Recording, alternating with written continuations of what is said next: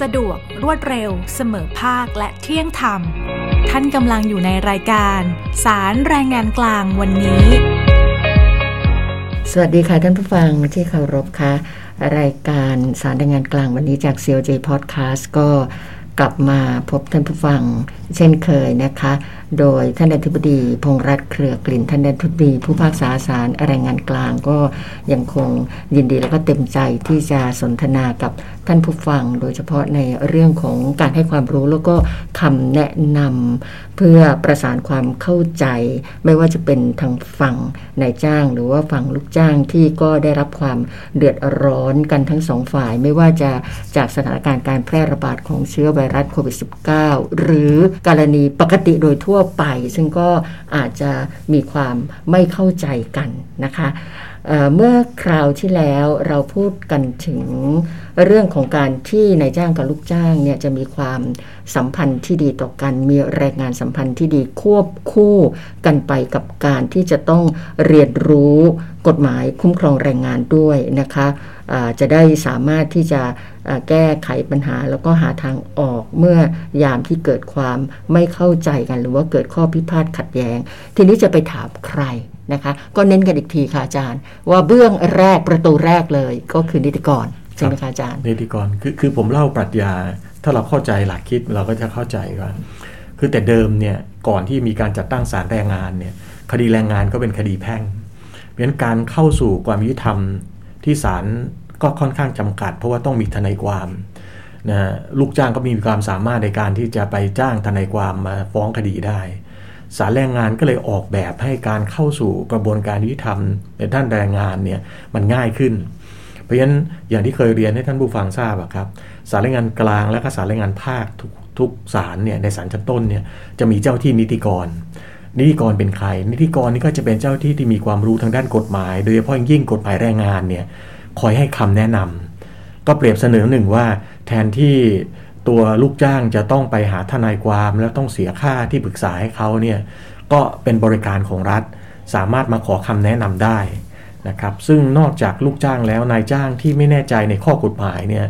ทางนิติกรของศาลแรงงานก็ยินดีที่จะทำความเข้าใจให้เพราะเราเชื่อว่าการเข้าใจที่ถูกต้องเนี่ยมันจะลดข้อพิพาทลง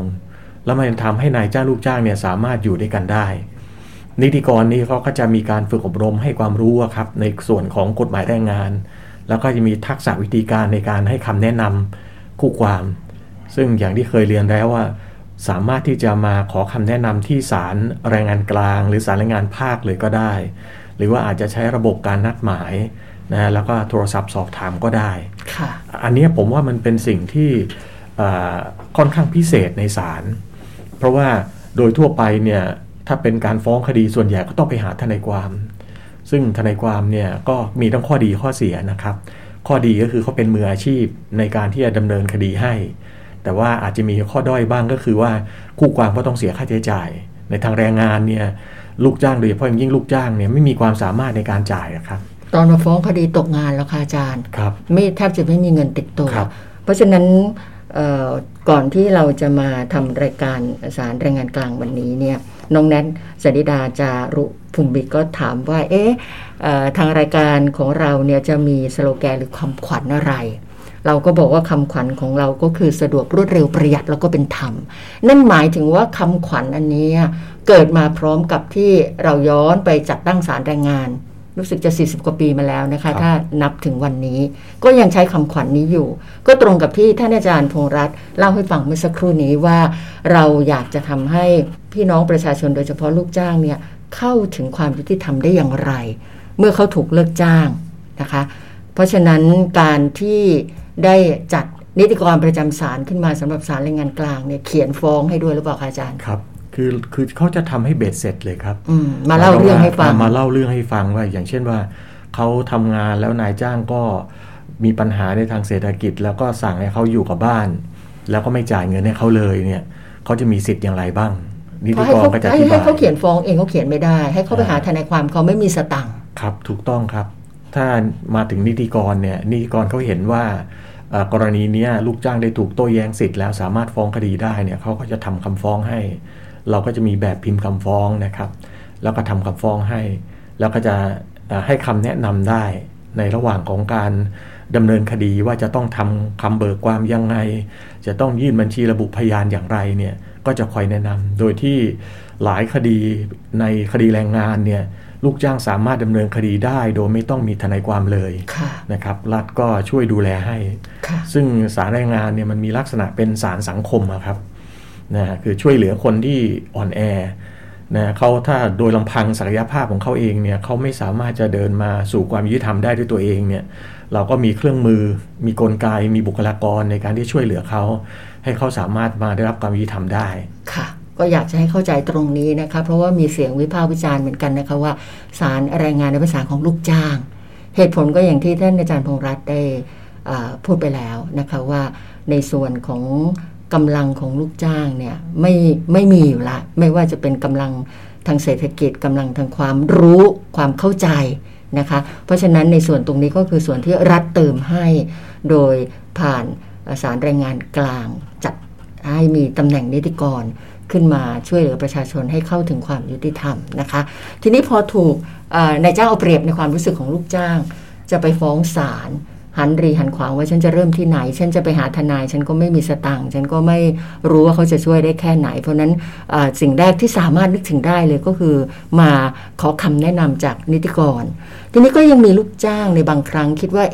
ในเมื่อคดีไปสู่การที่จะถึงขั้นต้องสืบพยานถ้าเผื่อว่าไม่มีทนายความแล้วก็หวั่นไหวว่าจะได้รับความยุติธรรมจากศาลแรงงานได้อย่างไรจริงหรือไม่เมื่อต้องไปอยู่ในห้องพิจารณาแล้วก็มีการสืบพยานในขณะที่ทางฝ่ายนายจ้างเนี่ยนักกฎหมายทนายความเนี่ยเต็มเปี่ยมเลยค่ะอาจารย์ตรงนี้เราจะทำให้ลูกจ้างเกิดความมั่นใจได้อย่างไรคะไม่ต้องไปขนขวายตังก็ไม่มีครับคืออย่างนี้ครับผมเรียนท่านผู้ฟังอย่างนี้ว่าคือโดยการออกแบบศาลแรงงานเนี่ยเขาคิดไว้แล้วโดยเขาใช้ระบบไต่สวนระบบไต่สวนคืออะไรระบบไต่สวนก็คือระบบค้นหาข้อเท็จจริงโดยศาลเนี่ยทำหน้าที่หลักแล้วคู่ความเนี่ยช่วยเหลือศาลในการแสวงหาข้อเท็จจริงซึ่งมันจะไม่เหมือนระบบกล่าวหาระบบกล่าวหาเนี่ยภาระในการนำสืบพยานหลักฐานเนี่ยมันตกอยู่แก่โจทก์แก่จำเลยนะแต่ในคดีแรงงานเนี่ยศาลจะเป็นคนค้นหาข้อเท็จจริงเพียงแต่ว่าโจทก์จำเลยมาช่วยศาลเท่านั้นเองดังนั้นในการค้นหาข้อเท็จจริงแม้ทางฝั่งลูกจ้างอาจจะไม่มีทนายความศาลก็สามารถจะค้นหาข้อเท็จจริงได้ศาลจะเป็นผู้ซักถามเองใช่ครับศาลเนี่ยจะเป็นคนผู้ซักถามเองถ้าเกิดว่ามีพยานที่รู้เห็นอย่างไรเนี่ยก็สามารถจะแจ้งต่อศาลระบุในบัญชีพยานแล้วก็ขอให้ศาลมีหมายเรียกมาได้ศาลก็สามารถเรียกบุคคลนั้นมาให้ถ้อยคำต่อศาลซึ่งผมคิดว่าจุดแข็งของศาลแรงงานอย่างหนึ่งก็คือว่า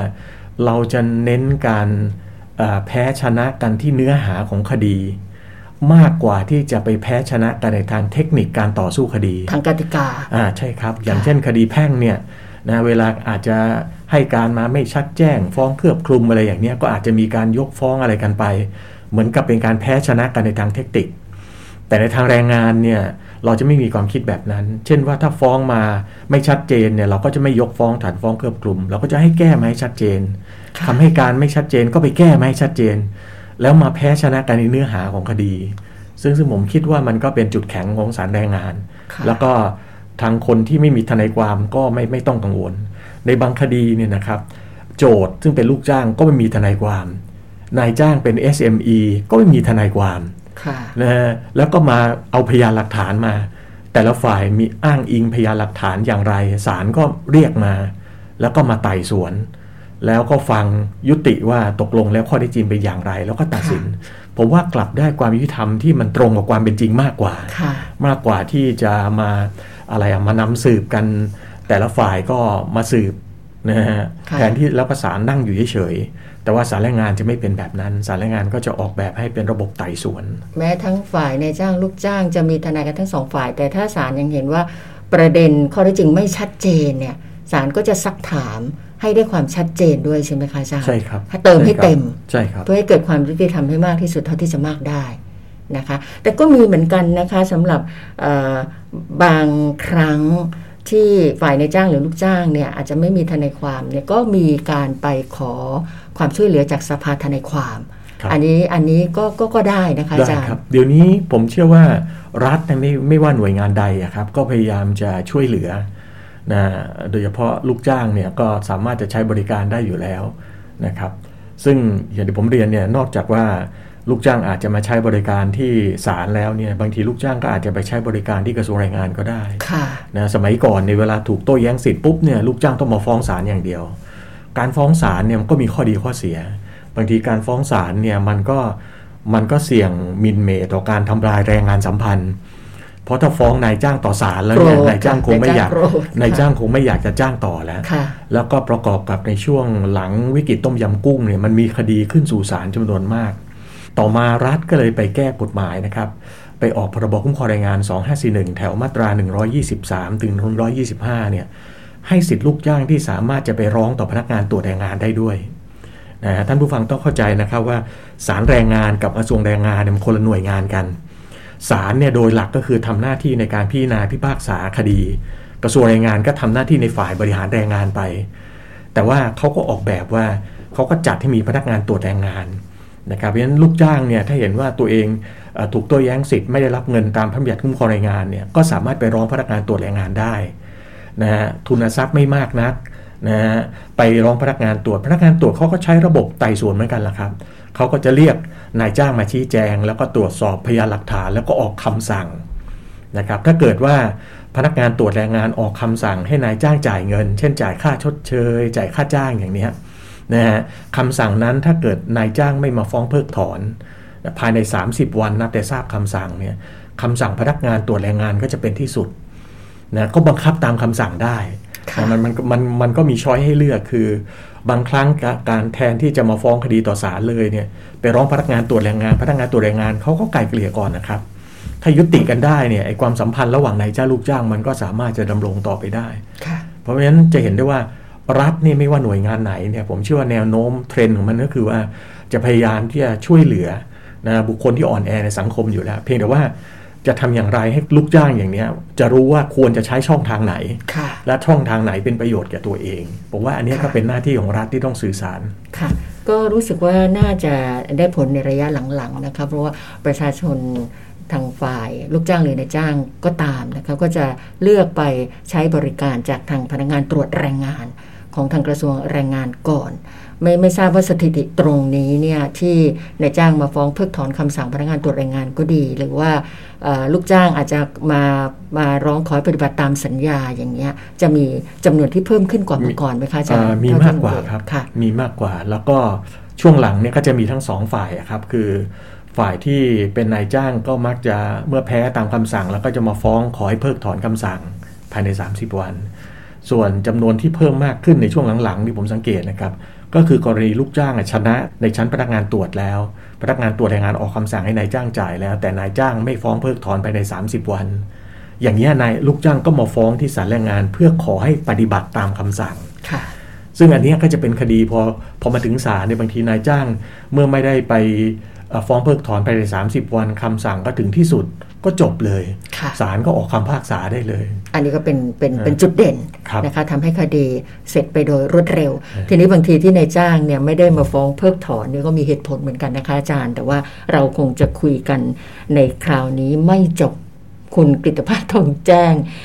ให้สัญญาณนะคะเวลาเหลืออีกประมาณ2นาทีถ้าอย่างนั้นให้ท่านอาจารย์พงษ์รัตน์ช่วยฝากไว้ตอนท้ายสักประมาณ1นาทีเศษๆค่ะครับผมขอประชาสัมพันธ์นิดนึงนะครับว่าศาลแรงงานเนี่ยเนื่องจากคดีแรงงานมันเลื่อนมาจากโควิดจำนวนมากนะครับสำนักงานศาลยุติธรรมก็มีโครงการที่จะเปิดศาลนอกเวลาศาลแรงงานกลางเนี่ยก็เข้าร่วมโครงการด้วยโดยนำคดีที่ไม่มีข้อยุ่งยากนักเช่นคดีฟ้องขอให้ปฏิบัติตามคำสั่งพนักงานตรวจแรงงานที่ผมยกตัวอย่างเมื่อสักครู่เนี่ยครับแทนที่จะไปพิจารณาในเวลาทำงานปกติเราก็จัดให้มีการพิจารณาคดีในช่วงเย็นตั้งแต่ 16.30 ถึง 19.30 นาฬิกาครับนะแล้วเราก็เปิดพิจารณาคดีเนี่ยวันอังคารพุธพฤหัสนะครับเพราะวันจันทร์กับวันศุกร์เนี่ยอาจจะการจราจรหรือคู่ความอาจจะไม่สะดวกเราก็อังคารพุธพฤหัสคดีพวกนี้เราก็จะดึงลงมาทำเสียนอกเวลาเพื่อจะได้ไม่ต้องไปอัดแน่นกันในเวลาทำงานปกติแล้วนอกจากนี้เราก็จะเปิดการพิจารณาคดีในวันเสาร์ด้วยนะครับวันเสาร์เพราะว่าเราเห็นว่าเวลาทำงานปกติเนี่ยเรามีแค่จันทร์ถึงศุกร์และในเวลาราชการ ถ้าเราไม่ขยายรางออกมาไม่ขยายไอ้พื้นที่การทำงานออกมาเนี่ยคดีมันก็จะไปอยู่ตรงนั้นนะคู่ความต่างๆก็ต้องมาอยู่ในช่วงนั้นแล้วก็ก่อให้เกิดการแออัดนะไม่ปลอดภัยด้วยแล้วก็คดีก็ล่าช้าด้วยผมก็เลยเอาคดีที่ไม่ยุ่งยากนักเนี่ยออกมาทำเสียนอกเวลานะครับก็จะเริ่มในเดือนมกราคมนะครับแผนเราก็คือมกรากุมภามีนา3 เดือนนะที่เราจะเอาคดีจำนวนหนึ่งเราเรียกว่าไนท์คอร์ทนะก็คือเป็นศาลนอกเวลาครับค่ะเราคงจะได้มีโอกาสพูดคุยขยายเรื่องราวเกี่ยวกับศาลนอกเวลากันต่อในคราวหน้านะคะวันนี้หมดเวลาแล้วค่ะดิฉันเมธินีทิพย์มนเทียนท่านอธิบดีผู้พิพากษาศาลแรงงานกลางท่านอาจารย์พงษ์รัตน์เครือกลิ่นลาไปก่อนนะคะสวัสดีค่ะ